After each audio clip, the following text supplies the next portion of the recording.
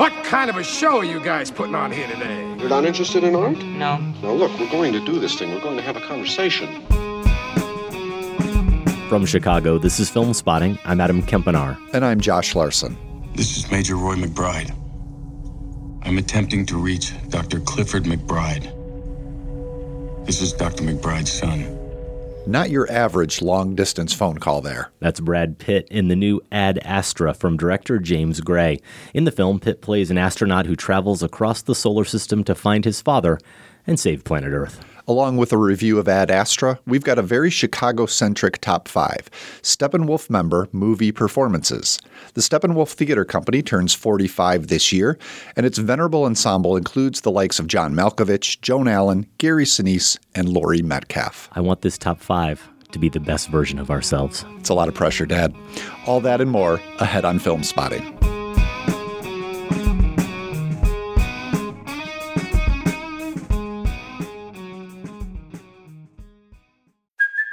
Hey, it's Kaylee Cuoco for Priceline. Ready to go to your happy place for a happy price? Well, why didn't you say so? Just download the Priceline app right now and save up to 60% on hotels. So whether it's Cousin Kevin's Kazoo Concert in Kansas City, go Kevin, or Becky's Bachelorette Bash in Bermuda, you never have to miss a trip ever again. So download the Priceline app today. Your savings are waiting.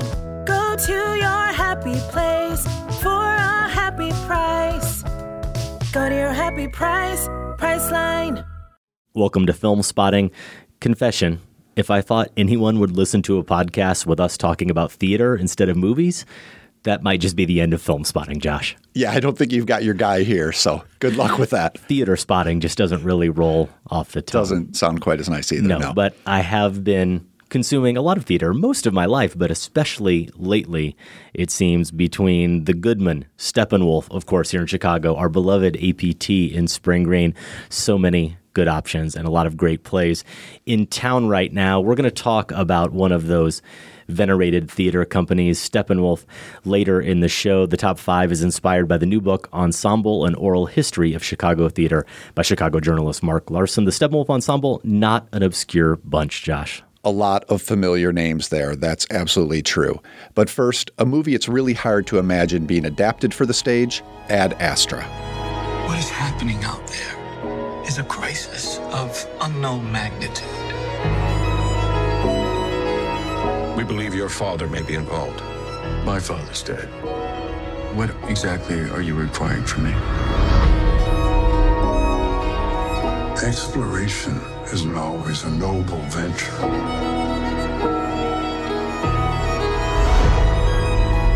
We have to hold out the possibility that your father may be hiding from us.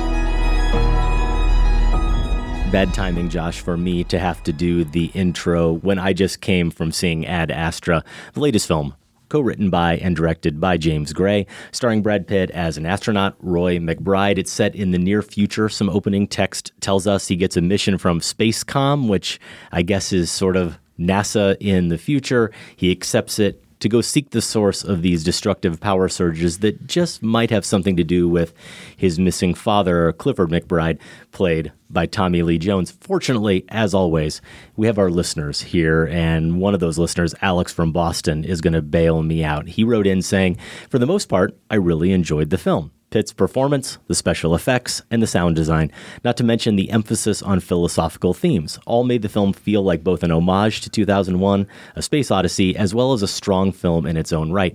However, the narration felt a bit too on the nose for me at times, and I'm not sure I totally bought into it. For example, Pitt narrates that he has, quote, caused pain, and we can see that this idea of him causing others pain, as his father did, truly haunts him. However, I don't think the film shows us in a strong enough manner that he has, in fact, caused others pain.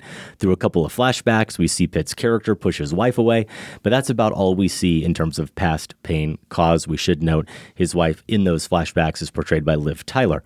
The filmmakers want us to trust in the narration, and while I do trust in much of it, I believe the film could have done a better job showing, not telling here. Big fan of the show, and I'd love to hear your guys' thoughts. So thank you, Alex, because not only is it a good place to start, I think, with this movie, but it does tie back to a fairly recent space movie about fathers and children that I adored and you were less enamored with. That would be Christopher Nolan's Interstellar, where I believe your primary complaint was that it did too much telling and not enough showing, though very different circumstances. In the case of Interstellar, it's a lot of scientists sharing a lot of scientific mumbo jumbo and talking about time travel. Here, Brad Pitt, for most of the film's running time, has nobody to talk to but himself. And that is where that narration comes in. Do you agree with Alex that this movie has a too much telling problem?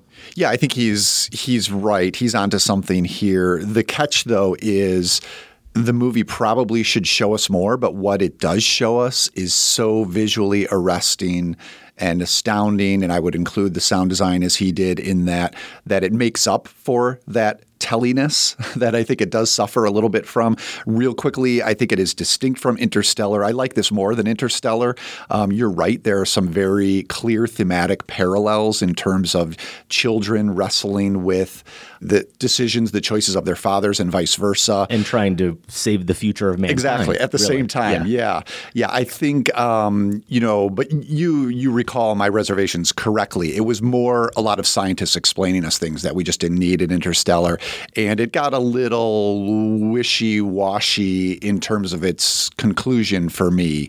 Kind of a love is all you need ending that I think was just a little bit vague. Here we are very clear, I think, in Ad Astra what the movie's concerns are. They are primarily interpersonal between Pitt and his father, played by Tommy Lee Jones. They are meant to stand in for really anyone's struggle with a distant father. Maybe that's because of, just being estranged from a father. Maybe it's because of a father who died while someone was young. Maybe it's more severe, being abandoned by a father. So I think the movie wants to serve as this metaphor for that sort of experience, and a lot of people might resonate with it. I do think it's thuddingly literal in wanting to explore that idea, not only for the voiceover that Alex mentions, but it really doubles down on the explanations because Roy also has to submit to these periodic psychological evaluations. And this involves him answering questions that an artificial intelligence program asks him about his mood, his state of mind. He's also having his biometrics measured at the same time. And, a fascinating reveal here about Pitt's character is he passes these with flying colors. And we get a sense of how he's feeling in his answers, but we also get a sense that he's saying what he knows the AI program wants to hear. And then he admits later in the voiceover that he is able to compartmentalize his feelings. And I do feel like perhaps Gray and his co-writer here, who is Ethan Gross, maybe they would have been better off picking one of those conceits, picking either the voiceover, which does run throughout the film, or picking these psychological evaluations. I found the evaluations more interesting, actually, because as I mentioned, they're working on two levels. We see that Roy is trying to deceive the machine. He's trying to deceive himself, but they're also tells. There's some suspense there. There's some suspense. You actually want to know whether or not he's going to pass. Pitt gives us – this is where Pitt does some of his best acting, I think, is because we can see where he's being deceptive with himself and with the machine. So in a sense – with us, it's a test with the audience. Yes, for sure. So there are some intricacies to that conceit that I really like and also somewhat render the voiceover pointless in a way. It would make the whole movie a little bit more mysterious and less literal. Again, I don't think it torpedoes the movie at all. I think there are plenty of other really amazing things about it that we should get to. But I do think as a starting point that is a flaw, significant flaw. We should point out or go back to Alex's original comments and note that he is being very specific in a way that he thought the voiceover failed, which is in terms of us actually understanding what's driving Pitt's character, what Roy is really going through beyond what we just see in those glimpses or hear about in the voiceover. And I disagree with him. I think I disagree overall with you, too, in terms of the effectiveness of the narration, but I'll maybe get to my biggest reason why here in a second. But I think what we get in the voiceover is significant in terms of giving us that sense of the pain he has caused others. I think that the flashbacks, what we get, are all we need to see. I'm glad we didn't get a lot more exposition, frankly. I would counter what Alex is saying with that. But also, I think most significantly, it's not only in those tests and the way he's trying to trick the virtual therapist there, if you will, but it's what you see in Pitt's performance. You see the weariness on his face. You see a vulnerability that comes through. You see the fact that he seems exhausted by life. He's mostly passing those tests, and what we hear about him and what we see play out is that he is so unflappable, right? His heart rate doesn't get above 60 even when he's falling from the sky and probably about to die. But that's also, I think, a suggestion that he's kind of thrown in the towel on himself. He's kind of thrown in the towel on any real expectations for any type of real connection out of life whatsoever, or any deeper meaning or truth. And whether or not that is, of course, tied to his father, I think that is an implication in him going missing. But that job, his past, all of those things together have sort of conspired against him to the point where he's compartmentalized so much that that's all he's got is just this kind of tiny little box of a life that he really can't break out of. I think we see it too in his actions in terms of just going on these missions without questioning them at all anyway. Sure. You know, he clearly is seeking something that his life and his job otherwise aren't giving him. I already mentioned that I just came from the movie. This is the last time I'll mention it, but it's really a shame that we're sitting here and I have to talk about what I think is the best film of the year, Josh, without a single note in front of me. I liked it more than Interstellar too, and I loved Interstellar. Well, no, that's good. I like to get this raw reaction from you. I think that's when things get fun. But I will point out that everything you just listed are reasons why we don't need the voiceover. You talked about the actions we see. You talked about the performance that Pitt gives, which I agree with. And those are things that kind of, mean that the voiceover is redundant, and you're to describe it as a virtual therapist. That's exactly right. This struck me, the entire film struck me as, the most visually arresting session of talk therapy you can imagine, because we're getting his therapy with this AI in a sense, and we're also very much getting it in the voiceover. And this puts it in, I can see why you think it's the best film of the year so far, quite possibly, because it puts us in a grand tradition of sci-fi. You could call it inner space, outer space sci-fi. I'd go all the way back to Solaris, to the Andrei Tarkovsky film that is one of the first ones I can think of to do this, where the further they zoom out, the more they zoom in on the characters' interpersonal demons. Soderbergh maybe kicked off the new wave of this when he remade Solaris with George Clooney in 2002. And then think about these other ones that we've gotten recently. I would include Interstellar, which we've already discussed. I'd also include Gravity. And how about Arrival as well? All of these are more concerned with the inner workings, really things that their main characters could bring to a therapy session, but they're enacting them against this vast cosmic landscape, essentially.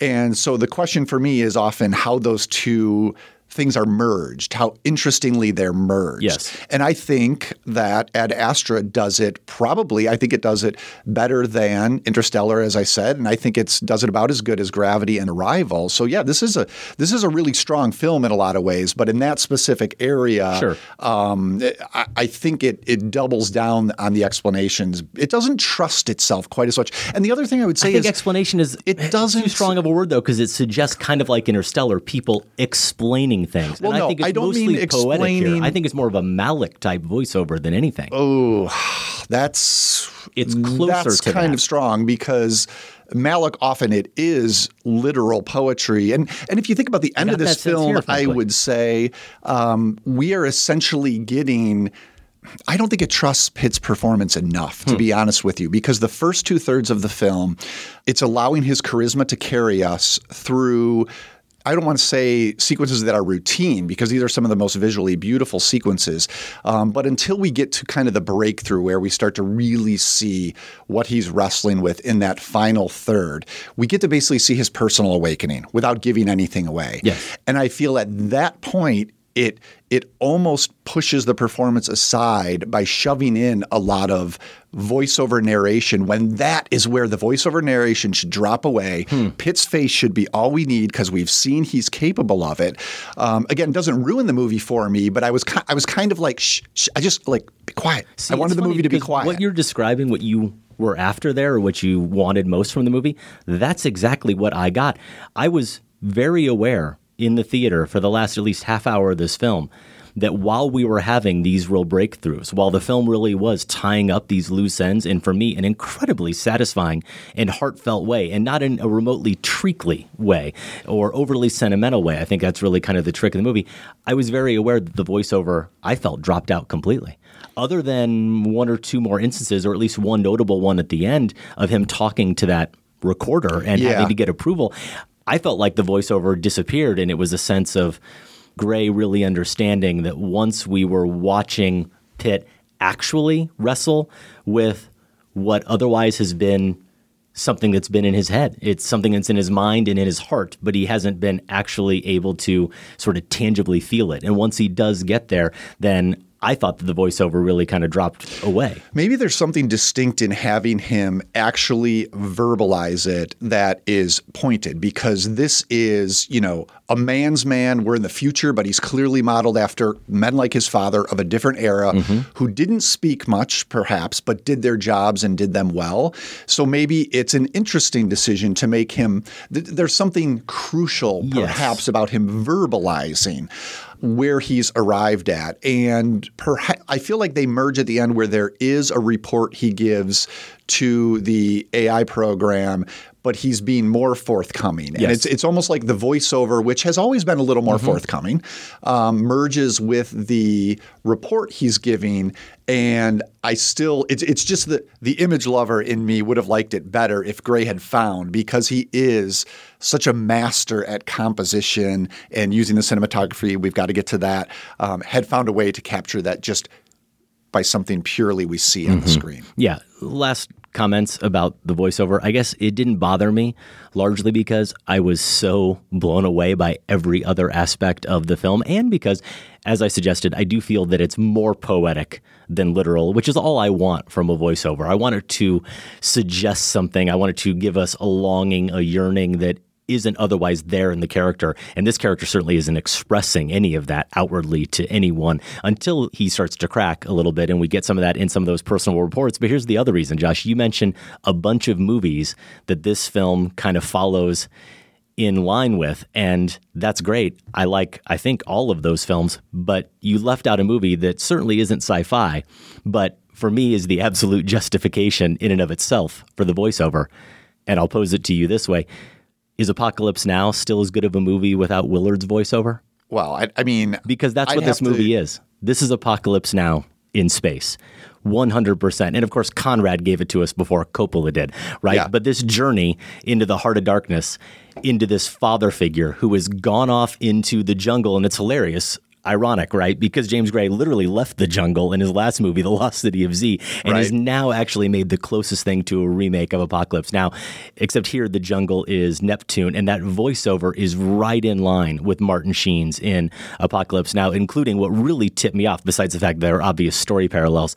There are two moments in particular, one fairly early in the film as he's off on his journey, where he says something about his father like, if I even see him, what do I expect of him? What kind of man do I think he is, or do I expect him to be? It's much more poetic than that, but it's just like something we hear Willard say about Colonel Kurtz. And then later, it's just a snippet that we hear in a broadcast, a transmission from Tommy Lee Jones's character, the father. But he says something like, your moral boundaries don't apply to me anymore. I have total clarity, right? And that is something straight out of Marlon Brando's voiceover in that film. So I feel like that there's an homage there, that he was tapping into something that has been done before, but doing it in this science fiction setting that I found really compelling. Yeah, I'll admit the Apocalypse Now comparison didn't strike me while I was watching. It was Debbie actually who brought it up. This was our date night. She brought it up right away afterwards.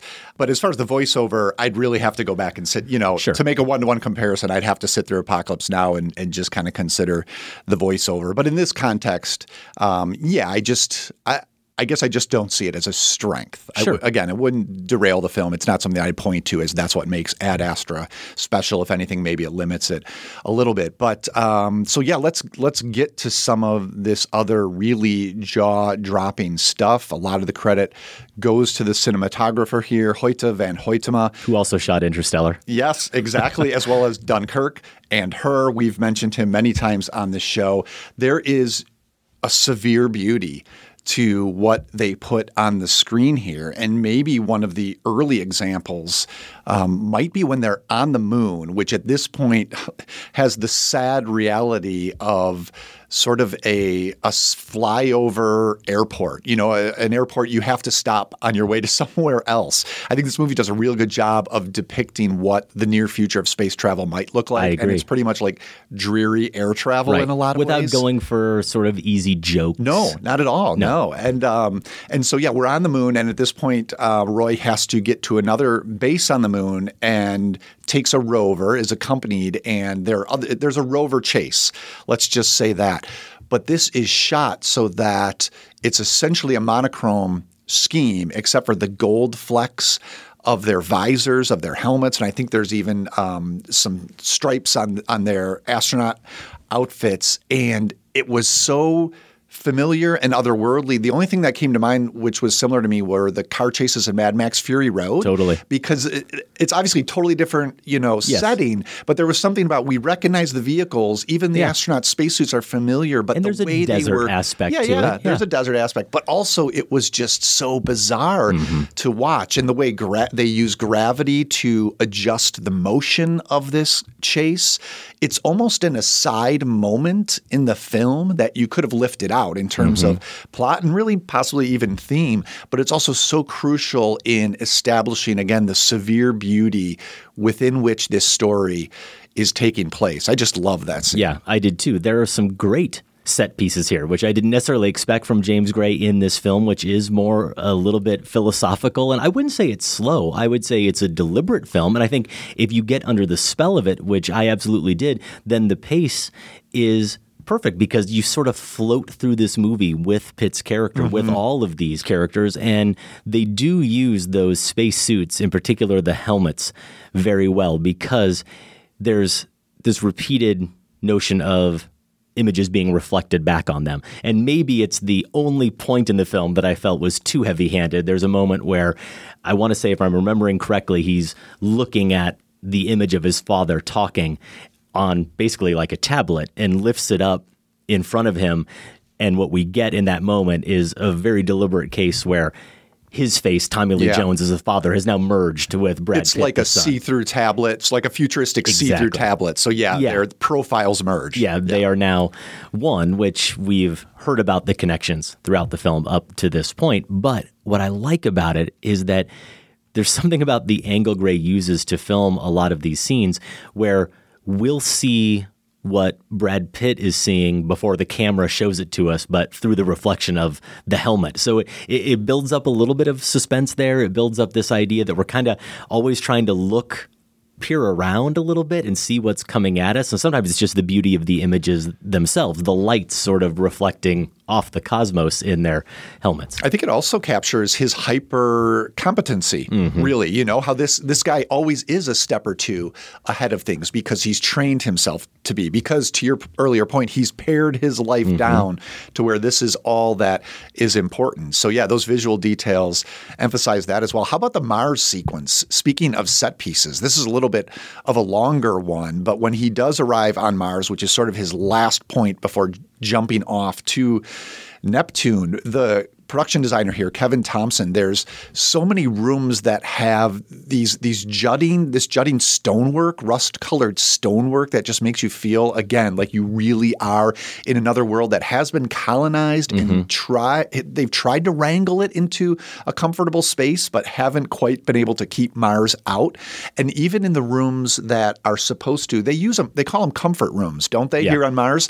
And a lot of these involve the base commander, played by Ruth Negga. He has a long conversation, Roy does, with her in this room where the light is shifting around them. It would get dark over their face, then light over their faces. And I was wondering, are they trying to simulate, the movement of the sun on Earth to bring some sort of familiarity to it? But all it really does, it's beautiful, but all it really does is make you feel disoriented and ill constant at ease. State of that. And somehow the efforts to make this other world feel like the Earth they don't work. They undermine, and purposefully, the moment here. So we always feel this uneasiness with where we're at and where he's if this is supposed to be the last safe place, what waits ahead for us? Yeah, and each one of these settings getting their own visual look and feel without them ever feeling disjointed from the rest of the film. The Moon is another example where there's a sequence where it really stood out to me with Donald Sutherland, who's in the movie briefly, and they're having a conversation, and it's very sterile and gray and sort of monochrome almost in that moment, which made sense for that particular moment in that setting, but is nothing like what we see in the entire rest of the film. No, it's not. The way this film culminates, which we're not going to get into spoiler territory here, but I will just say how much I appreciated, Josh, the movie delivering. I know I mentioned the word deliberate, but in terms of it being a sci-fi film, a satisfying sci-fi movie, not one that I felt like it takes any shortcuts or in the end it decides to sort of get lost in the abstract. It does deliver on the space journey aspect of the film, while it also, for me, completely delivers on the father-son relationship story, while also delivering what might be the most profoundly moving humanist message of any film we're going to see this year. The fact that it does all those things for me is what really makes this movie special. Yeah, and I think that it is distinct from Interstellar for me in that way, that maybe did get a little bit too lost in the abstract. For me, Ad Astra does not. I think maybe a sci-fi film, not a space voyage film, but Annihilation, I think for me also got a very personal movie. It's another inner space, outer space in some ways film that does get a little abstract for me at the end. Ad Astra, again, because a lot of its concerns are so there on the surface, is able to stay focused all the way through the end. Well, the good news is I feel like I've just skimmed the surface of this movie, and that will justify at least one more viewing here before the end of the year, and I'm sure we'll have more chances to talk about this film as we get to our top 10 films of the year. Ad Astra is currently playing in wide release. If you see it and agree or disagree with our takes, you can email us feedback@filmspotting.net. Up next, an edition of Massacre Theater with some out-of-this-world connections to this show, plus a Film Spotting Top 5 appreciation of legends of the screen and stage. Our favorite Steppenwolf member movie performances are next. Stay with us.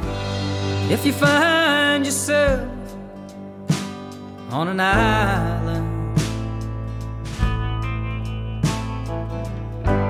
feeling out of reach, chilled to the bone, and everyone is gone without explanation,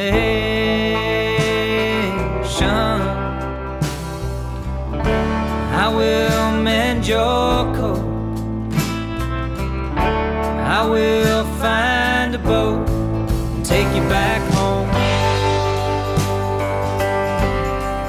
take you back home. And if you find yourself out in the Badlands, 怪不得，他就是要我认出他来。谁啊？姚七，他就是要我认出他来，再取我性命，要我死得明白。 You're listening to Film Spotting. That clip from 2015's The Assassin, Taiwanese filmmaker Ho Xiaoshen. It was reviewed here on the show back on episode 562. And The Assassin, Josh, is one of the very few movies that you and I have seen that made a letterbox list put together by a friend of the show, Sean Gilman. He also happens to be a longtime member of the Film Spotting Advisory Board and appeared on a top 5 where we talked about wuxia movies. Sean's list was the top 113 Chinese language films, not of all time, just of the 2010s. He's seen a lot of these movies. And Sean has at least one kid, maybe two, but he has been busy, and this is certainly a labor of love for him. He's a Seattle-based critic. He writes for the Seattle Screen Scene, and we were doing some show planning earlier this year, trying to figure out what the next Film Spotting Marathon would be. Would we, in fact, even try to fit another one in before the end of 2019? And Sean's list popped up because a lot of people were talking about the end of the decade, and we were talking about the best films of the past 10 years, and of course Film Spotting Madness looking back on these 10 years. That will come in 2020, and Sean thought these lists were notable for their lack of Chinese language films. We decided then, to help school us, We asked him to curate a 4-film marathon. He gave us 11 or 12 really good options from that list of 113, and with his help, we pared it down to 4 movies. So this marathon, contemporary Chinese cinema, if you will, is going to begin not next week, but the following week with the show that we'll post the weekend of October 11th. Here's the titles that we are going to tackle. We'll start with 2010's Let the Bullets Fly. This is an action comedy set in 1920s China. It comes from director Zhang Wen. Then we're going to move on to the 2014 comic mystery Midnight After from Hong Kong director Fruit Chan. After that is Anne Wei's Our Time Will Come. This is from 2017. It's set in Japanese-occupied Hong Kong. And the last one will be Ash is Purest White from Jia Zhangke. This may sound familiar because it's one of the year's best reviewed films right now in 2019. Jia is also the director of 2 more highly acclaimed films from this decade, 2013's Touch of Sin and 2015's Mountains May Depart. All those titles are available to rent digitally on demand. You can also check your local library. We never want you to forget about Interlibrary Loan. More details on this or previous marathons are available at filmspotting.net/marathons. Next week on the show, we are off. We're going to bury our heads in the sand. We're going to let this whole Joker discourse hit its apex, or possibly its nadir, Josh.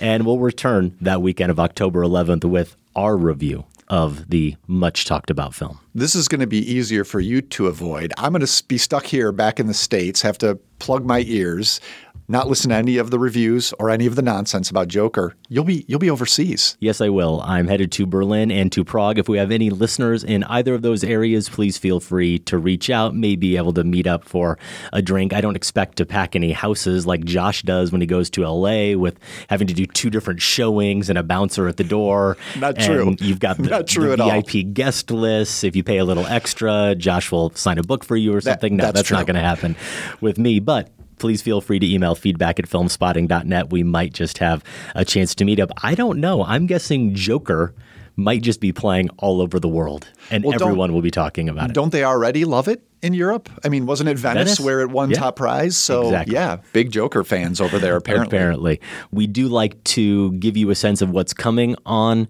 future episodes, at least as far out as we know, though it is always subject to change. And if you want to look for that schedule, you can find it at filmspotting.net/episodes, or just look for the episodes link at the top of the page. We do not have any advanced screening passes to give away over at filmspotting.net/events, but that is where we keep all the information about Josh's many meetups. You've got one more that listeners who hear this episode may just have a chance to come out to if they're in the area. Yeah, I will be not jetting overseas like you, Adam, but I'll be in New Jersey on October 3 at Princeton Theological Seminary. Prague, Jersey. Hey, I hear Princeton's quite nice. I don't know. I'm expecting great things. Never been there myself, but we'll be out there to do a Q&A and a presentation about Movies Are Prayers. So yeah, if you're nearby and want to come, it's free, open to all, October 3 at Princeton Theological Seminary, and we'll have details at filmspotting.net/events.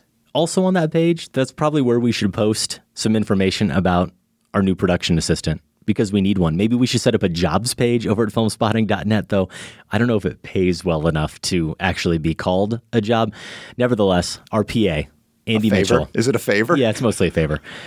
Andy Mitchell has done a great job with us. It was supposed to be, I think, a 6-month appointment was my plan, and he's been doing it at least 18 months, maybe about 2 years. And he really has done a wonderful job, but it is time for him to move on. So we're looking for a new PA. If you're in the area, you're into film, you're into the show, send us an email. Give us your bona fides. You might just be Andy's replacement. It really sucks that Andy's leaving. It was sort of it's not you, it's me from him. Like all of a sudden he was like, hey guys, I'm supposed to be done. And we were just humming along with all his help. Exactly. And Andy, sorry to see you go. Yeah, we are for sure. Earlier this week on our sister podcast, The Next Picture Show, you heard Tasha Robinson, Scott Tobias, Keith Phipps, and Genevieve Koski share part 1 of their Vice Principals pairing. This is Principals not with an A. Scorsese's Casino with the new Hustlers from Lorena Scafaria. Scorsese's 1995 Vegas set mob movie, of course, and Scafaria's new strip club set movie, which has been getting lots of Scorsese comparisons. You can get new episodes of The Next Picture Show wherever you get your podcasts or at nextpictureshow.net. Those episodes drop every Tuesday at midnight. Speaking of Joker, the current Film Spotting poll, which you can still vote in over at filmspotting.net, has us looking ahead to that film, specifically Joaquin Phoenix. You know, this didn't come up in our discussion of James Gray's Ad Astra, but I was thinking about the fact that Joaquin Phoenix, for me, as we've said a bunch here on the show recently, I think probably the greatest actor working today. Yeah, you just forgot all about a guy called Michael Fassbender. I did. Old news. I did. You've broken up. I'm all in on Joaquin Phoenix, Yes. and that's interesting because James Gray has twice directed Joaquin Phoenix in maybe the only two performances of his I actively dislike. We Own the Night and The Immigrant. Well, The Immigrant, I'm not as much of a fan of, but We Own the Night. Now, remind me, because there was... Wahlberg's in it as well. Yeah, and there was the other one that Gray made with Joaquin Phoenix and Wahlberg. Which I have not seen. Okay. Is that The Yards? The Yards. Yes. I think The Yards is the one where I do like his performance quite a bit. But yeah, We Own the Night, I'm not super high on. And of course, Brad Pitt, infamously for me, is one of those guys that it took me a long time to get on board with. And here in one collaboration, I think it's my favorite James Gray film. It's one of my favorite Brad Pitt films and Brad Pitt performances. But we're talking about Joaquin Phoenix, and we're asking you, what is Joaquin Phoenix's best performance? You could go other and pick one of those James Gray performances, but we gave you maybe some more notable ones in the form of Theodore from Spike Jonze's Her, Doc Sportello from PTA's Inherent Vice, or Freddie Quell from PTA's The Master. You could also go with You Were Never Really Here, that Lynn Ramsey film where he plays Joe, or Walk the Line, his turn as Johnny Cash. We have a question here from Ren Bergstum. He must have left a comment on the poll. He wants to know, do I lose my Film Spotting card if I say I'm still here? You do. Really? Yeah, I'm making a ruling right now, and all right. Well, there you we go. lose it. Sorry, Ren.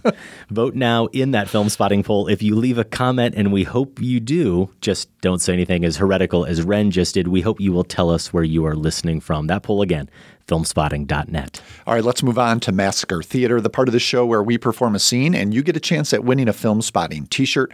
A couple weeks back, Adam and I massacred this scene. You know what we should do? We should get some money out of her, huh? What makes you think she's gotten me? Are you me? Her husband, Mr. Big, owns a Guinea restaurant, all right? Look at the car she drives. Look at her fingernails. Big, red, sculpted, glossy nails. She got plenty of money. That's rich stuff. Yeah, maybe. You think she's some kind of hot don't you? She just looks... What? Clean. That was, yes, Joaquin Phoenix and Casey Affleck in 1995's To Die For. It was written by Buck Henry based on the book by Joyce Maynard, directed by Gus Van Sant. That massacre was part of a show a few weeks back when we had a 9 from 99 review of Stanley Kubrick's Eyes Wide Shut, along with some top 5 Kubrick scenes chatter. Now, why did we do To Die For? Well, let's see what connections listeners found. Here's Shoshana Rosenbaum. She's from Washington, D.C.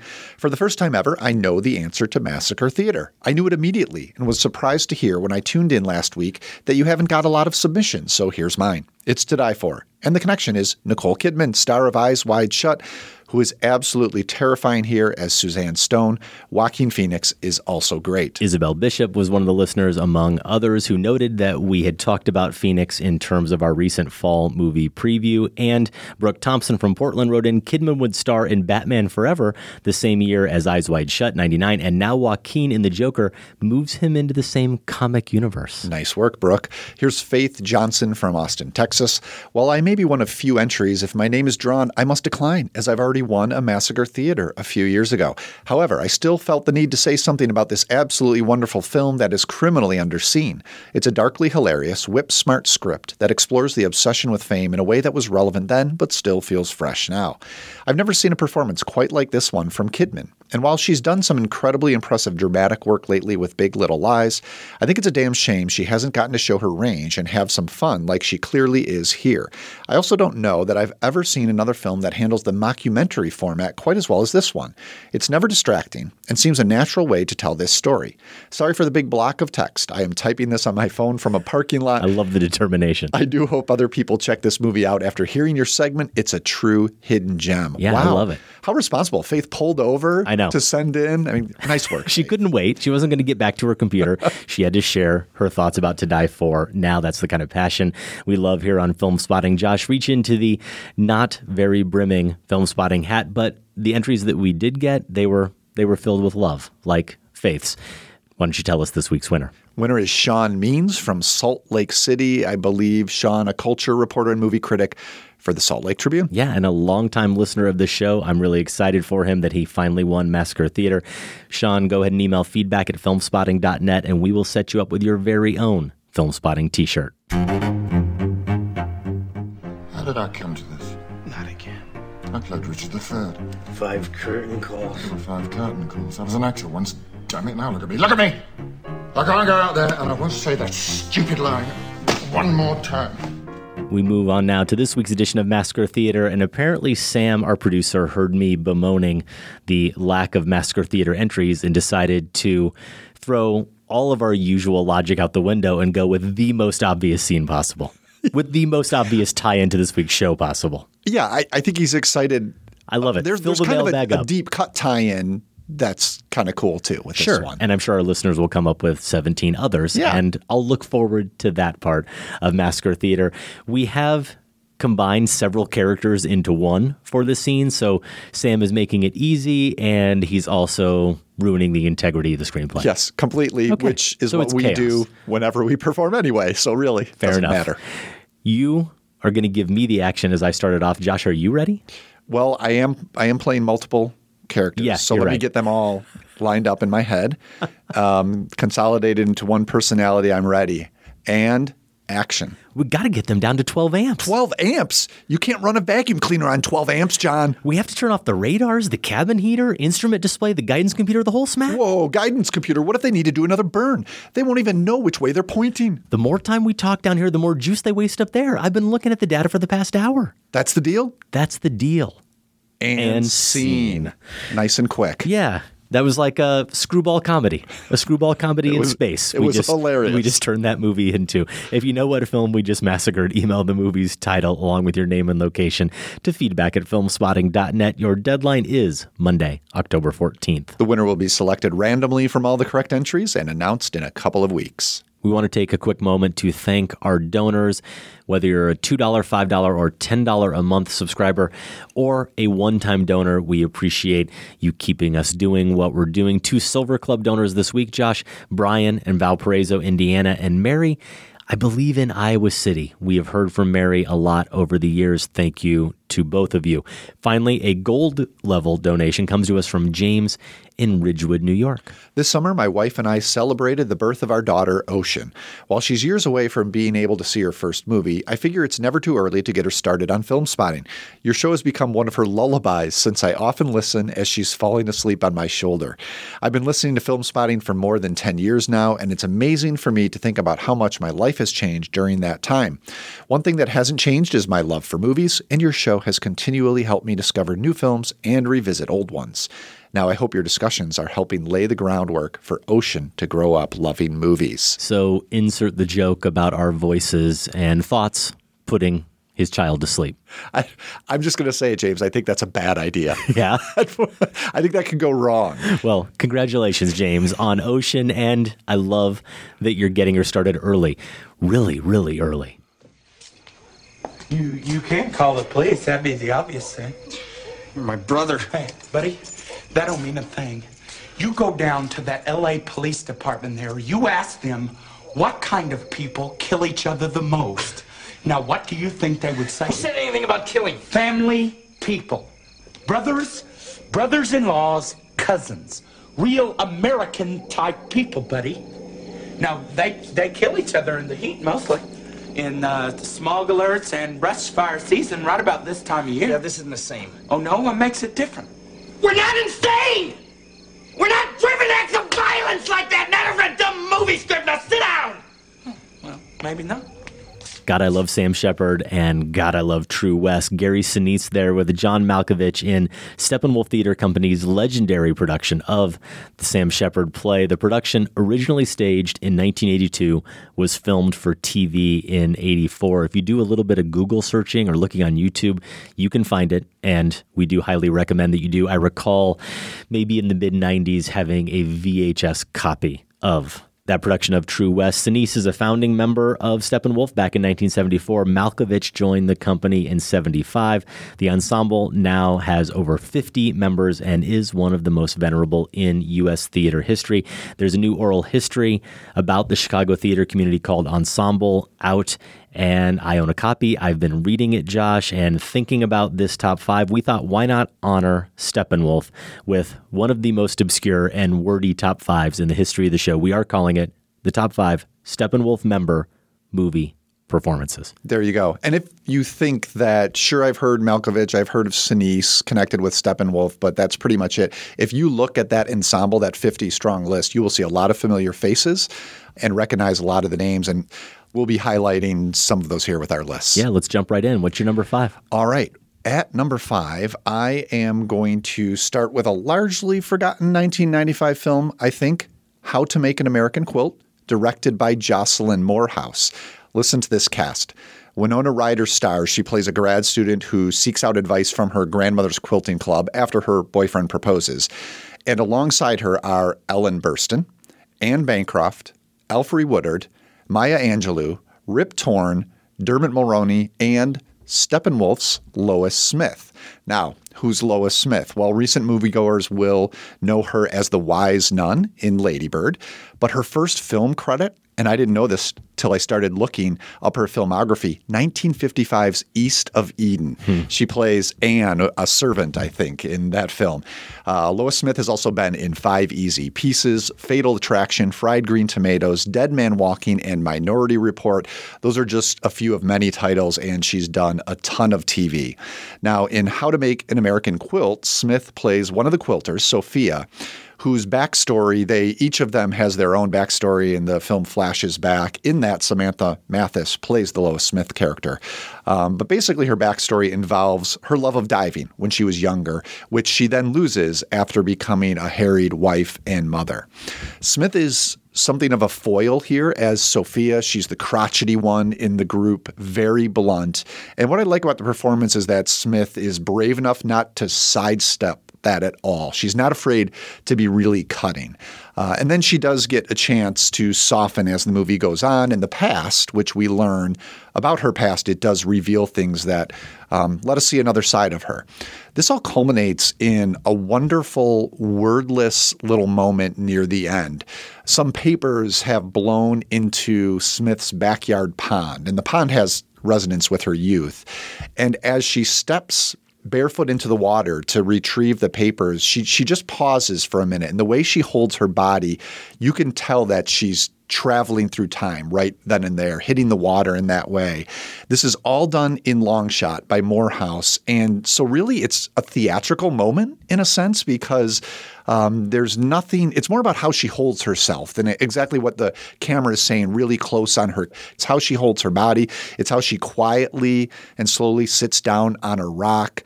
And it's just a very moving little bit of acting that Smith gives us. And then a little later in the film, we do get, again, after she's softened a bit, this wise counselor, Lois Smith, who I think is the one we're familiar with as the nun in Lady Bird. Overall, I'd say How to Make an American Quilt is a bit unsure of what it wants to say about love. A lot of the stories and the memories involve real struggle and pain, and then it kind of makes this somewhat naive romantic turn at the end, given what we've seen before. But I do love movies that remind us that those of an older generation were once young. And, it's why I love Back to the Future so much. And How to Make an American Quilt does that really well. Also, the performances are all stellar, including Lois Smith's. How to Make an American Quilt, a movie I have not seen. Josh, did you review it when it came out? Yeah. Or is it one you caught up with? Yeah, and I think Morehouse was on my radar too because didn't she make – I think she's an Australian filmmaker, and I think she made Proof which came out before this, which I just absolutely loved.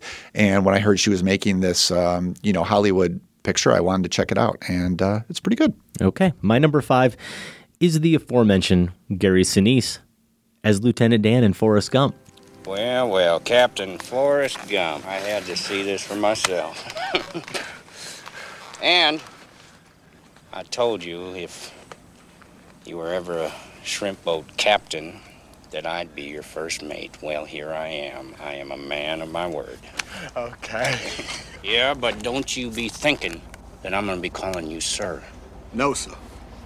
Forrest Gump, of course, from 1994, which would have been just about the point I was discovering Steppenwolf, because that's when I was getting into Sam Shepard, got my copy of his 7 plays and read True West for the first time. And yeah, I probably would have just about around this time headed to some artsy video rental place in Des Moines and gotten my hands on a copy of that True West production. But I remember seeing Gump in 94 and not being really familiar with Gary Sinise at all, so I must not have watched it just yet. He had done some TV before that. He had 3 prior movie credits: Jack the Bear, Of Mice and Men, and A Midnight Clear. And I didn't see A Midnight Clear or Jack the Bear, still haven't. Of Mice and Men, I do remember seeing that alongside Malkovich. Of course, I remember seeing that occasionally pop up on TV, but Sinise just was not a face that stuck with me. So when I was watching Gump, it felt like a discovery. And I know we're going to get to a controversial Best Picture, now much maligned, somewhat maligned at the time, Best Picture winner as part of our 9 from 99 series in a little bit. We're going to talk about American Beauty. Forrest Gump certainly fits that bill as well. And I know you're pro Gump, Josh. Oh, yeah. I have always been pro Gump. I'm less confident than you because I didn't review it back in 94, nor have I seen it since 94. So I'm kind of just going off the nostalgic feeling that I have for it. But a big reason why I enjoyed it so much in 94 was the Lieutenant Dan character and that relationship between him and Forrest and Sinise's portrayal. I think that dynamic between them is entertaining. Forrest is the idealist dreamer. Lieutenant Dan is that hard-edged pragmatist turned bitter cynic. And then miraculously by the end of the film, and literally miraculously, he's an idealist dreamer himself. And I think following that miracle, I think among many really good scenes between Hanks and Sinise in the film, that kind of non-apology apology he gives to Hanks before falling into the water and kind of just doing a backstroke off into the sunset, finally at peace with the world. I think that's a really touching moment in the movie, especially primarily a non-verbal one there in that Robert Zemeckis film, even though it's probably the more verbal moments I really think about between those two performers when I do think back on Forrest Gump. So maybe at some point I'll give it another view. Maybe I will have turned into a bitter cynic as well, Josh, and not enjoy Forrest Gump as much, but I have a hard time believing I won't still appreciate Gary Sinise's performance. You know what he did? He shook that film up and made it, a lot of it is very nice. I mean, Forrest is very nice, right? And then you bring the Lieutenant Dan character in, and especially that bitter edge that he has in that middle section. It gives the movie a bit of an edge that I think it needs too. For sure. So great performance. The Sinise one that I almost put on my list, though, comes from Apollo 13. His Ken Mattingly is just, we talked a little bit about in Ad Astra about the generation of men who just gets things done. Mm-hmm. And I think he kind of encapsulates that in Apollo 13. I really love his performance there.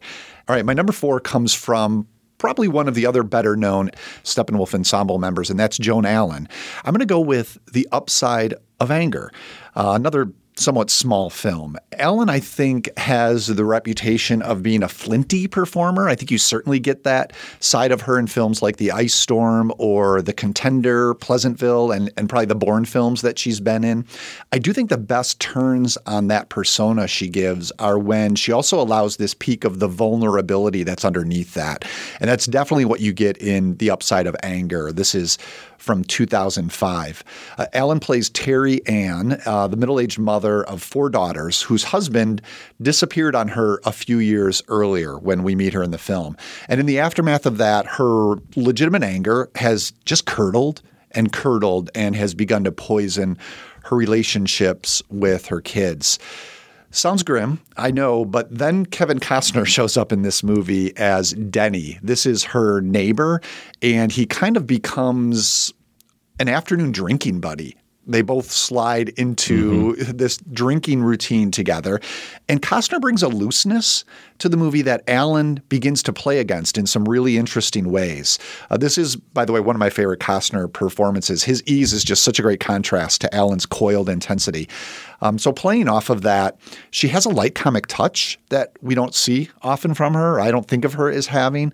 And it's also just really lovely near the end to see when you see Terry Ann begin to smile. When I think of Joan Allen on screen, her face, I don't see it smiling, just the characters that she often plays. And when you do see her here, when you watch her get to that point in this movie, very genuinely, it's a real joy. The daughters, I should say, in the movie played by Erica Christensen, Kerry Russell, Evan Rachel Wood, and Alicia Witt. So really strong supporting cast. It was written and directed by Mike Binder. That's The Upside of Anger, Joan Allen. A pretty good film that I remember us giving some time to. Nice. Back, I think, in 2005. Yeah, I think maybe, that was it. The So first year of Film Spotting, we did give a few minutes to that movie. Joan Allen, very good in that role, without a doubt. My number 4 movie performance by a Steppenwolf ensemble member comes from an actor who is one of only 2 people on my list that I have actually seen in a production at Steppenwolf. This was just a few years ago. The play was called The Minutes by ensemble member Tracy Letts, starring William Peterson. And my number 4 is William Peterson as Agent Will Graham from Michael Mann's Manhunter. 1986 was the year. This is Mann's version of Thomas Harris's Red Dragon, which of course, was remade more recently by Brett Ratner, starring Ed Norton as the Will Graham character. This is Brian Cox playing Hannibal Lecter before we got Anthony Hopkins' Oscar-winning take on Lecter. And Peterson was one of those actors that I was just always kind of fond of. I didn't see this movie in 86 when it originally came out, so I was thinking of him from movies that people, including Peterson himself, have probably long forgotten. A baseball movie where he plays a minor leaguer who's also a player and kind of the manager of the team, called Long Gone, that came out in 87. It was on HBO all the time. Virginia Madsen was his love interest in it. He played Stud Cantrell, and he was a stud. So I just loved William Peterson. And then later, see this movie and watched him as Will Graham. I really liked the performance, though. Looking back on some reviews today, Josh, there were a few critics who were very hard on the performance, and they didn't really love Mann's movie either. Dave Kerr, I think writing for the Tribune at the time, or maybe the Reader, said, "The whispery, monotone voice Mann has saddled him with," describing Peterson and his performance. The New York Times said, "Mr. Peterson utters the emptiest lines without altering the expression of pain profundity that sustains him from quiet start to noisy finish." And the LA Times described him as less than charismatic. But you know what? I think the performance really works for all the reasons they're kind of decrying it. He's this criminal profiler who has retired, has now been brought back on to try to solve some cases of a serial killer who obviously is on the loose. And he's going back to Hannibal Lecter to try to get his help. Lecter is the reason he retired. He caught him, but Lecter attacked him pretty brutally, and he still has the scars of that, probably some physical ones, definitely the mental ones. And especially in that first scene where Peterson goes to visit Brian Cox as Lecter, you just see that wariness. And Ed Norton, too, not really to spend too much time comparing the performances. I think Ed Norton is fine in that movie, but there's a boyishness to Ed Norton that you definitely don't ever think of with Peterson. He was one of those guys who probably had gray hair when he was about 17 years old. And I think because of that, too, there's a vulnerability that he brings that Norton maybe doesn't quite show. You really see how nervous he is when he walks into the jail for the first time and is looking at Lecter, and Mann does this neat little trick where Lecter's laying down on the bed and the key slot basically is blocking exactly where he's laying. So you can't see his head, you just see his body, and you know that Graham can't get a good look at him. Just like we can, it kind of builds up a little bit of suspense as we're finally going to meet the infamous Dr. Lecter. And what they're describing, Josh, in terms of that monotone, that's really, for me, the key to the performance. Peterson playing Graham as someone who is going to be honest with Lecter as much as he can be. And he's going to be very direct, but he's going to be completely unemotional, because the moment he lets those emotions out is the moment he's going to betray something to Lecter, that Lecter is going to seize on. So as much as he can sort of be Hal from 2001, the more he's protecting himself. And you really see Peterson protecting himself throughout that entire performance. I want you to help me, Dr. Lecter. Yes. I thought so. It's about Atlanta and Birmingham. Yes? You read about it? In the papers. I don't tear out the articles. I wouldn't want them to think I was dwelling on anything morbid. You want to know how he's choosing them, don't you? I thought you might have some ideas. Why should I tell you? You get to see the file in this case. And there's another reason. Pray tell. Thought you might be curious to see if you're smarter than the person I'm looking for. Then by implication, you think you're smarter than me since you caught me. No. I know that I'm not smarter than you. Then how did you catch me? You had disadvantages. What disadvantages? You're insane. 2 other notes, casting-wise. Joan Allen is in this film, actually. She's the blind woman who Tom Noonan plays Frances Dollaride, the killer who Ray Fiennes plays in the more recent version of Red Dragon. Joan Allen's the love interest in Manhunter. And according to Wikipedia, anyway, Richard Gere, Mel Gibson, Paul Newman, all were also considered for this role, but Michael Mann cast him after seeing him play another agent, another cop, if you will, in William Friedkin's To Live and Die in L.A. That's an honorable mention for me. So how sad is this? I've seen Brett Ratner's Red Dragon and not Michael Mann's Manhunter. I'd totally forgotten that Edward Norton was even in Red Dragon. So yeah, definitely a forgettable one. It's worth seeing for sure, especially if you're a bit of a man completist like I am. Yeah, no, I need to catch up with it for sure. My number 3, Gary Cole in Talladega Nights, The Ballad of Ricky Bobby. I love it. I knew he was going to make your list. I had to make the list. I mean, and there were a number of options, comic performances to choose from here. We knew Cole had comic chops before Talladega Nights because we saw him in the Brady Bunch movie. That was 1995. We saw him in Office Space in 1999. Other instances as well. Maybe Office Space, you could say, is a more precise, perhaps even nuanced comic turn from Cole. But I've got to go with his performance here because this is Will Ferrell's best comic vehicle, I think, Adam. Yes, even including Casa de Mi Padre. And Cole plays Ferrell's no-good, fast-driving father, Reese. This one, I'm just going to let a clip do the work for me, which is generally a good idea when you're talking comedy. So here's Cole in a flashback scene of Reese making a rare appearance at Career Day when Ricky Bobby was in middle school. Mr. Bobby, there's no smoking in here. Oh, it's all right, darling. I'm a volunteer fireman. Okay, I am a semi-professional race car driver and an amateur tattoo artist. And the first thing you gotta learn if you're gonna be a race car driver is you don't listen to losers like your know-it-all teacher over here. Okay, I think that's enough. Your teacher wants you to go slow, and she's wrong, because it's the fastest who gets paid, and it's the fastest who gets laid. Cole does make this more than a jokey cameo, though. He's always funny on screen, but he does wring some pathos out of the part when the movie needs it, as much as this movie needs that. Mostly, though, I just love how he fully embraces the shamelessness of this character. That's what makes it such a great performance. That and the way he wrangles a cougar, of course. I mean, rare skill. Of course. Gary Cole in Talladega Nights. I love it. Okay, my number 3 here is a cheat, Josh. And you know what? You give me crap about it. You have for 7 years or whatever, but I think my record's pretty clean lately. I don't remember the last full-on cheat I've had, but you know what? I just had to get both of them on the list, and I think you'll indulge me here. They're both from Lady Bird, the married couple, husband and wife in Lady Bird, the great Greta Gerwig film from a couple years ago. Laurie Metcalf as Marion McPherson and Tracy Letts as Larry McPherson. No, you have to choose one. Well, if I'm choosing one. That's the point of this exercise. If I'm choosing one, is Laurie Metcalf. Okay. But I want to talk about Tracy Letts. So that's what I'm going to do, Josh. Okay. That's how this is going to work. But it doesn't count. That's fine. I mean, I'm the one who updates the website along with Andy's help. So you know what? That's true. It's going to count, at least in my book. But I know Metcalf is probably going to get some love on your list, and we certainly gave her a lot of love for this performance. Yes, we did. And deservedly so. I went back and looked at my notes, and the description someone gives her in the film as both warm and scary is so dead on. And I think that's not an easy task for a performer to pull off, but she is both of those things. And if Metcalf had played her as just overbearing, which she is a little bit, and maybe too controlling, then she might be funny, but we wouldn't see ourselves in her, and we wouldn't see ourselves in our relationship with our kids that we see on screen in her relationship with her kids. You'll recall a list we did. One of my favorite top fives here on the show, actually, because it's one of the more personal ones, are 2 real parenting moments. And there's about 17 candidates from Lady Bird because of Metcalf and Saoirse Ronan and Greta Gerwig's great writing and directing. But I really like to see Tracy Letts getting a lot more opportunities here as an actor, most known as a playwright. Of course, the Pulitzer-winning August Osage County and Bug and Killer Joe,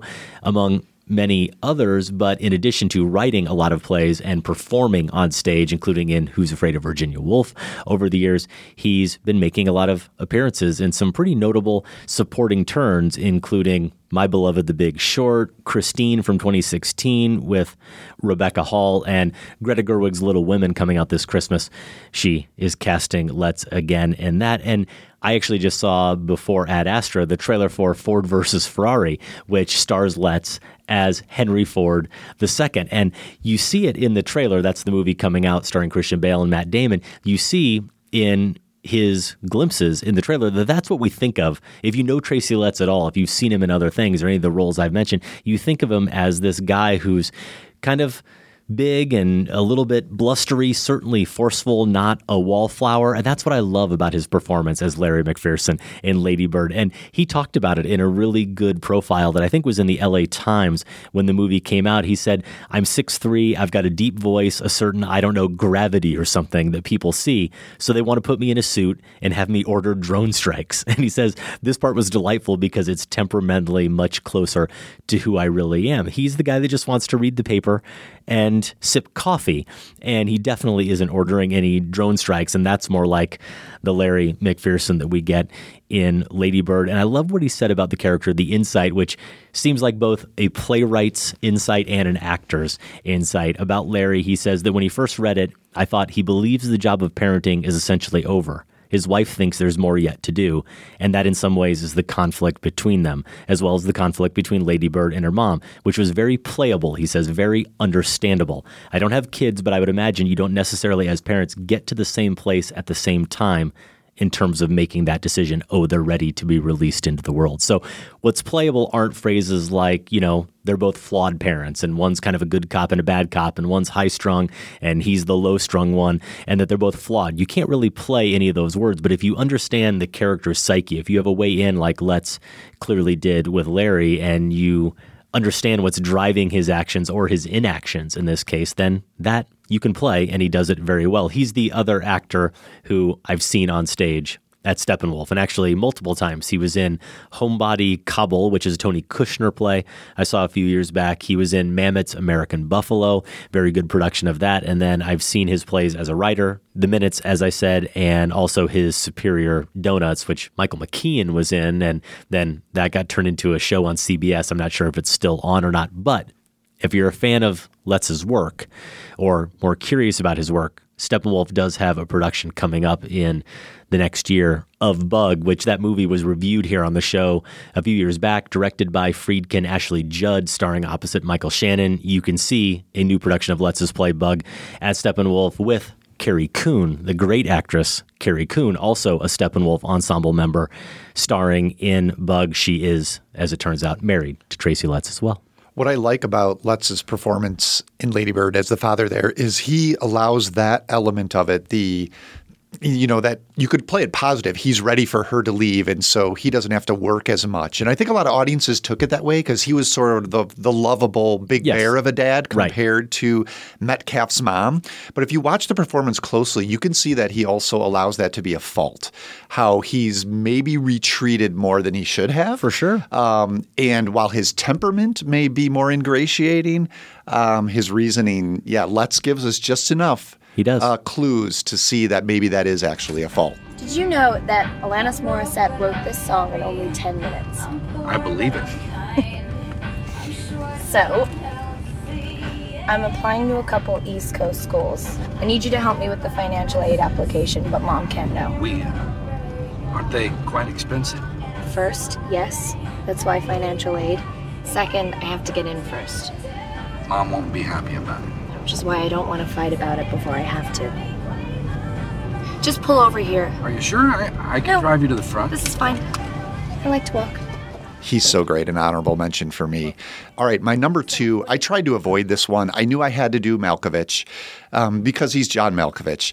And we have just reviewed Being John Malkovich. We did our 9 from 99 review a couple of weeks ago. So I thought maybe I should thought about Jane Campion's adaptation of Henry James' Portrait of a Lady, where he's a very villainous Malkovich, but I had to go with Being John Malkovich. It's really the performance that deserves a slot. You can go back to that review for my thoughts. We did spend a fair amount of time, I think, on his performance in particular. But for now, I wanted to find a review from 99 that spoke about what Malkovich was doing. And this comes from Wesley Morris. Here he's writing for the San Francisco Chronicle in 1999. Malkovich's screen acting had begun to take on a smug, self-parodic intensity, but he gets Kaufman's joke and welcomes the film as an antidote for his histrionics. Here he provides a celebrity means to the public's star-obsessed end. It's not Malkovich that Craig, Maxine, and Lottie want. It's the idea of him. Malkovich is complicated to the point that he's both a metaphor and a man.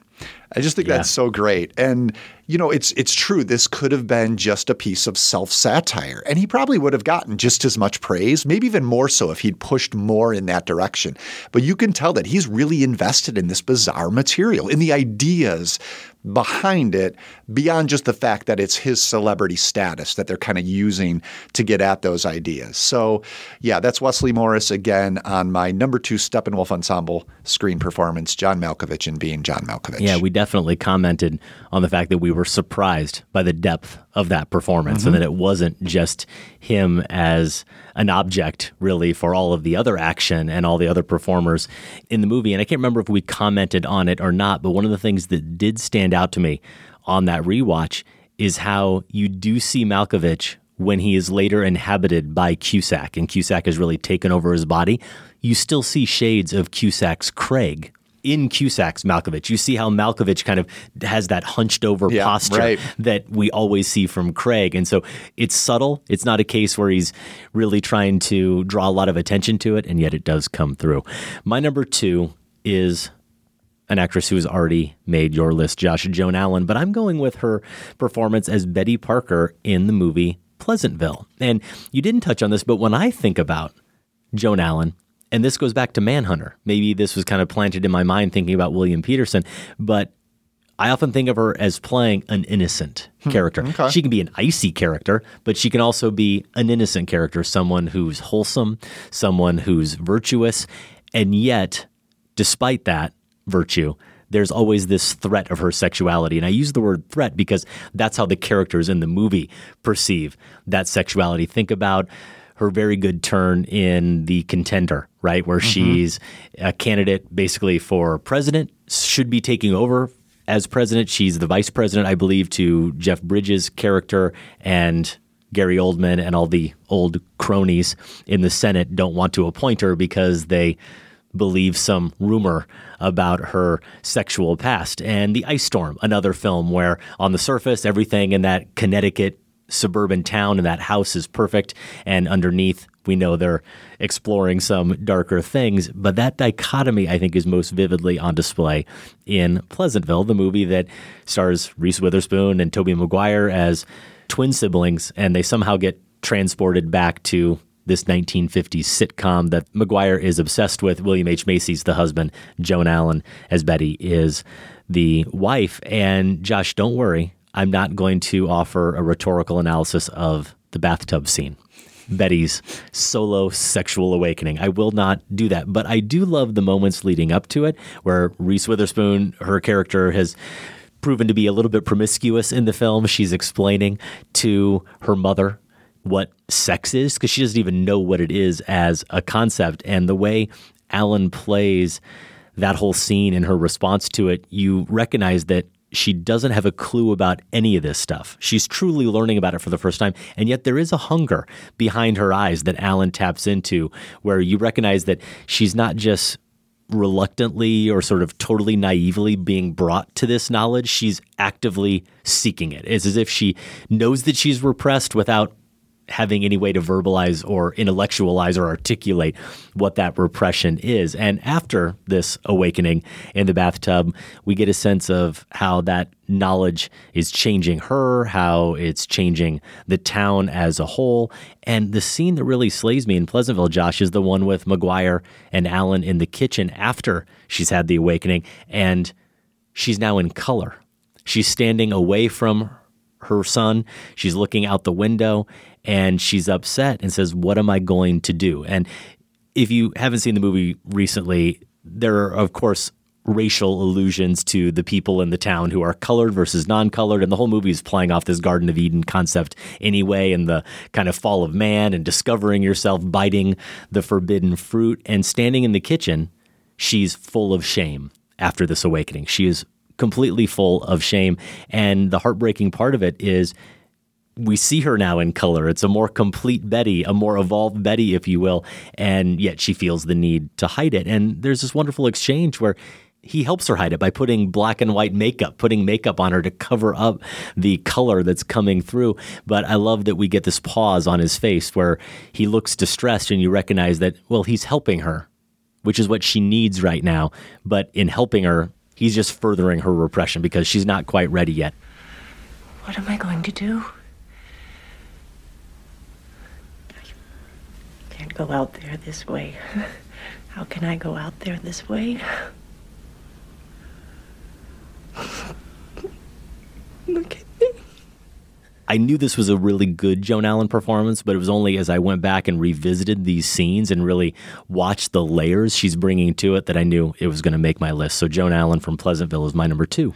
All right, so Joan Allen twice now we've covered. I'm going to go back to another name we've talked about, another performance we've talked about, actually. I did have to put Laurie Metcalf at number 1 here for Lady Bird. And I don't know, maybe it's the recency bias, but watching some of the scenes again with her, I realized you could watch this entire movie. This performance is so strong and so full. You could watch this entire movie from her character's perspective, and it would absolutely make sense. This loving, awkward, stressed out mother. I mean, Marion McPherson is so integral to this story. Now, part of that, as you were talking about, Adam, has to do with director Greta Gerwig's attention and generosity, really, with supporting characters. I mentioned Lois Smith being in Lady Bird, and we've talked about Tracy Letts in Lady Bird as well. Part of it also, I think, has to do with Gerwig's emphasis as a writer, so how she frames the mother-daughter relationship as the central one of this movie, I think, and that's where the whole movie opens, right? Mm-hmm. But it's also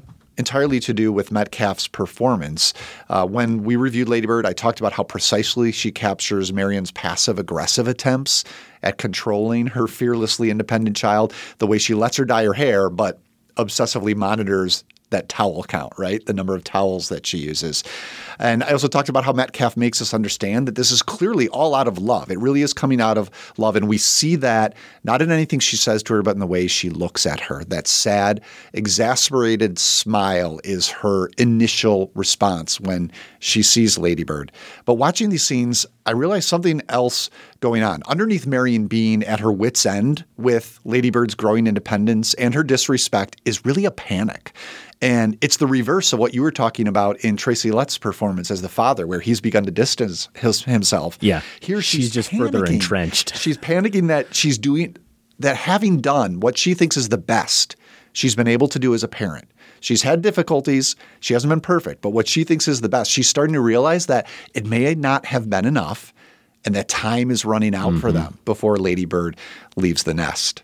Wrong side of the tracks. I didn't mean it that way. It was a joke. Yeah, it's just a joke. Mom and Dad, they don't care.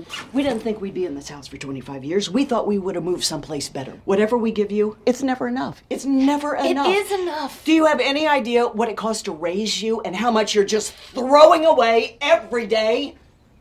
Give me a number. What? Give me a number. I don't understand. You give me a number for how much it costs to raise me, and I'm gonna get older and make a lot of money and write you a check for what I owe you so that I never have to speak to you again. Well, I highly doubt that you will be able to get a job good enough to do that. So, yep, doesn't get much better than Laurie Metcalf in Lady Bird. Yeah, she's so good. Okay, of course, I'm going to make room for John Malkovich on my list as well. And I had one bit of homework I was determined to do for this top 5. And fortunately, Malkovich did not disappoint. I had a long time blind spot that I needed to fill in, and that movie is Dangerous Liaisons. Malkovich as the Vicomte de Valmont is my number one movie performance by a Steppenwolf Theater Ensemble member. This is the Stephen Frears movie, and it turns out the movie's fine. There's some odd camera choices and editing choices, and Michelle Pfeiffer, who is the object of his desire, if you will, is not really a well-developed character. Pfeiffer is very good, and she, I think, was nominated for an Oscar for it, but her character is kind of just a means to an end in the film, and I don't think she's really given a chance to show the virtues that Malkovich's character is constantly commenting on. I think about Cruel Intentions, which is basically a remake of this movie, and of course this is the Ryan Phillippe character that Malkovich is playing in the movie, but Reese Witherspoon in that film, I remember not loving Cruel Intentions, but feeling like, oh, I understand how she's actually, as a person, having this transformative effect on Phillippe. You never really get that sense, unfortunately, with Pfeiffer and Malkovich. At least I didn't. But if you were going to sum up, and I think this word has been used a lot probably with Malkovich throughout his career, but if you were going to sum up the Vicomte, you would say he's reptilian. And this is him at his reptilian most. He is absolutely cold-blooded. He's slimy. He looks at everyone like he's eyeing prey. And really the gist of the film, I mentioned Cruel Intentions, so if you know that film, you know what it is, but Glenn Close plays a former lover. I believe it suggested that they were once married, and now they're kind of sparring partners who like to make these bets with each other that they can kind of humiliate other people in society and just sort of have their way with the aristocracy, and he sets his sights on corrupting Michelle Pfeiffer's character. I don't want to belabor the reptile metaphor too much, but there's a moment in this movie, Josh, where Malkovich literally hisses at a character. He hisses at Swoosie Kurtz, who is the mother to Uma Thurman's character. We won't touch on that subplot, but that Malkovich near whisper that he uses a lot, that just continual state of bemusement he seems to be in, where he feels or exhibits the sense of being superior to everyone around him.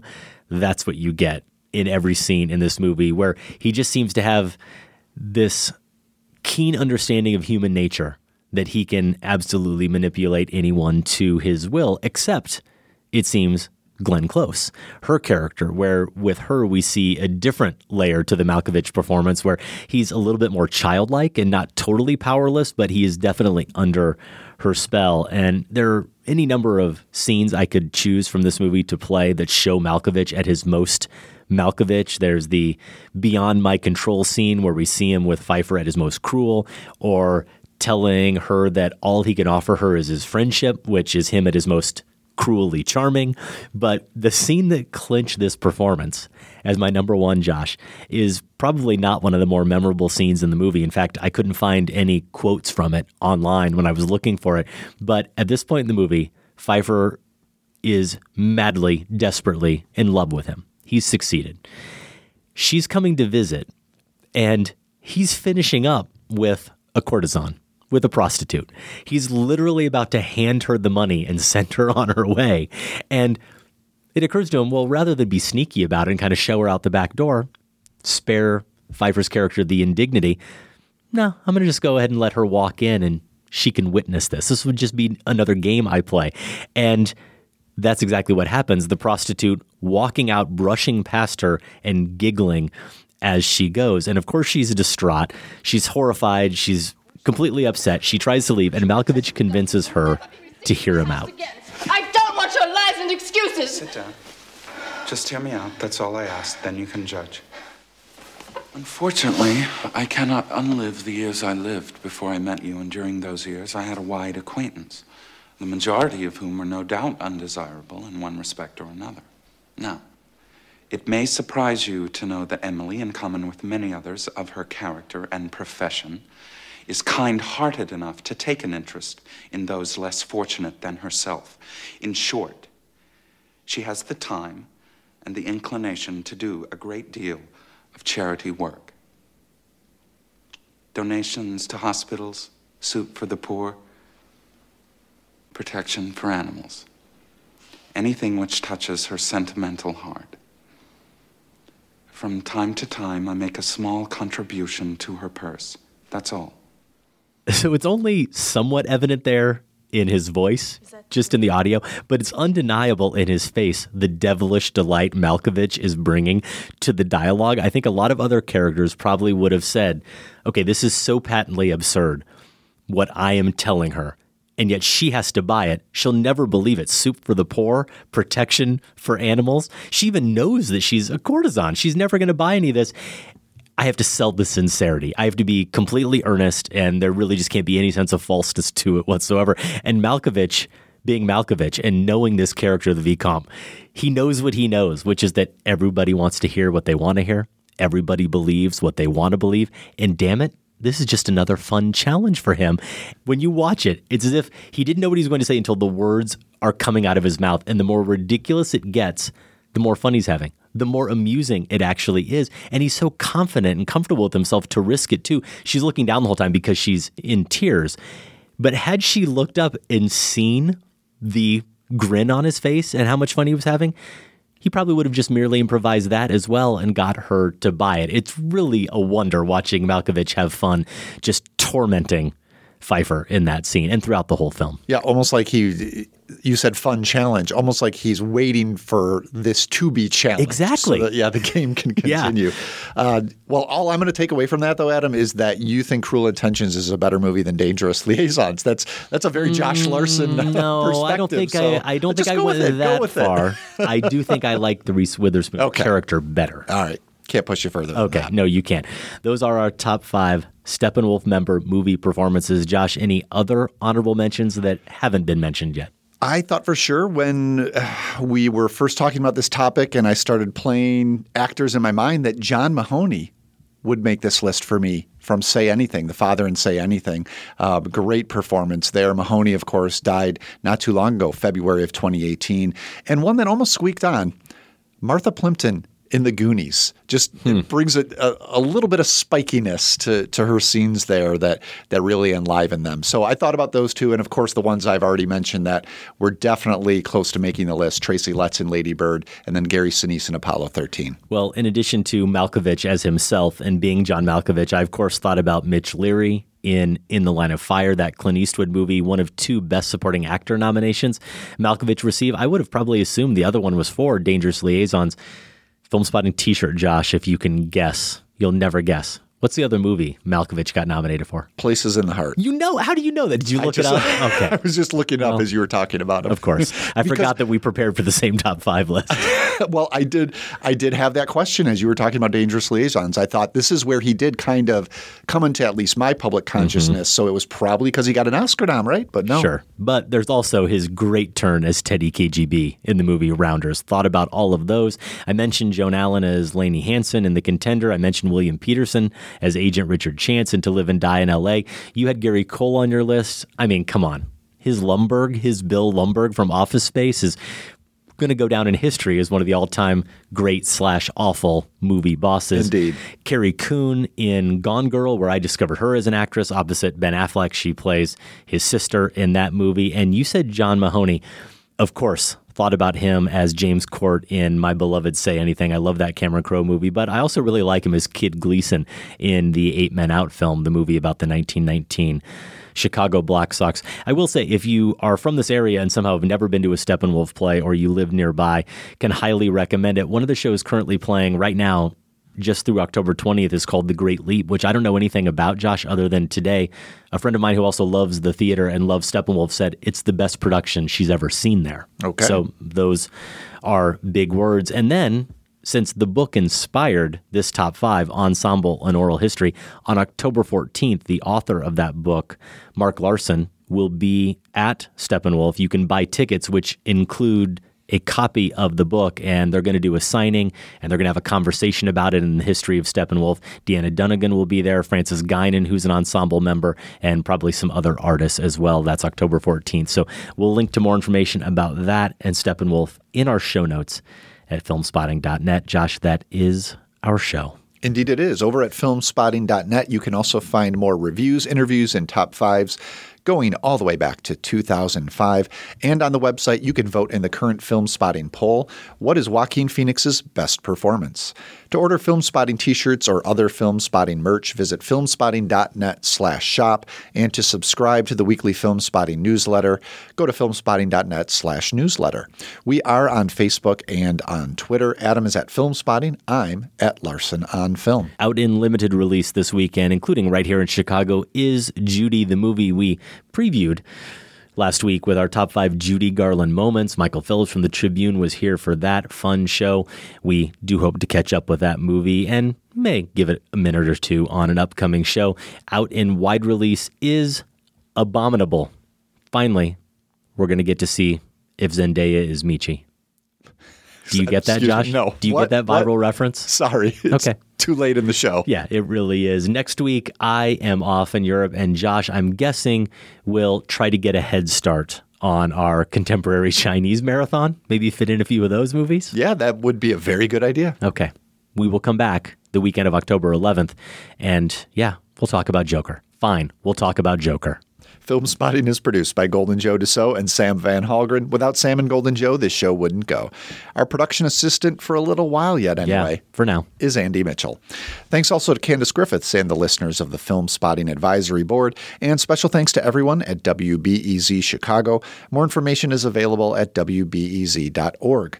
We'd also like to thank the Communication Arts Department at Trinity Christian College in Palos Heights, Illinois, which provided the recording space for this episode. Learn more at trnty.edu. Our music this week is by Greg Felden. It comes from the album Made of Strings. Yeah, Greg Felden, a friend and recommendation from my old college roommate, Kevin Rich, really the guy who, in a roundabout sort of way, is responsible for 15 years of this show, the guy who introduced me to Sam. So thank you, Kevin, for that, and thank you for the recommendation. If you want more information, you can find it at gregfelden.com.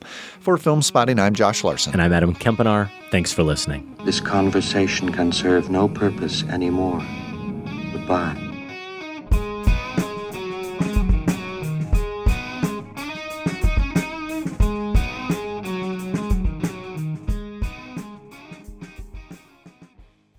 Film Spotting is listener supported. Join the Film Spotting family at filmspottingfamily.com and get access to ad-free episodes, monthly bonus shows, our weekly newsletter, and for the first time, all in one place, the entire Film Spotting archive going back to 2005.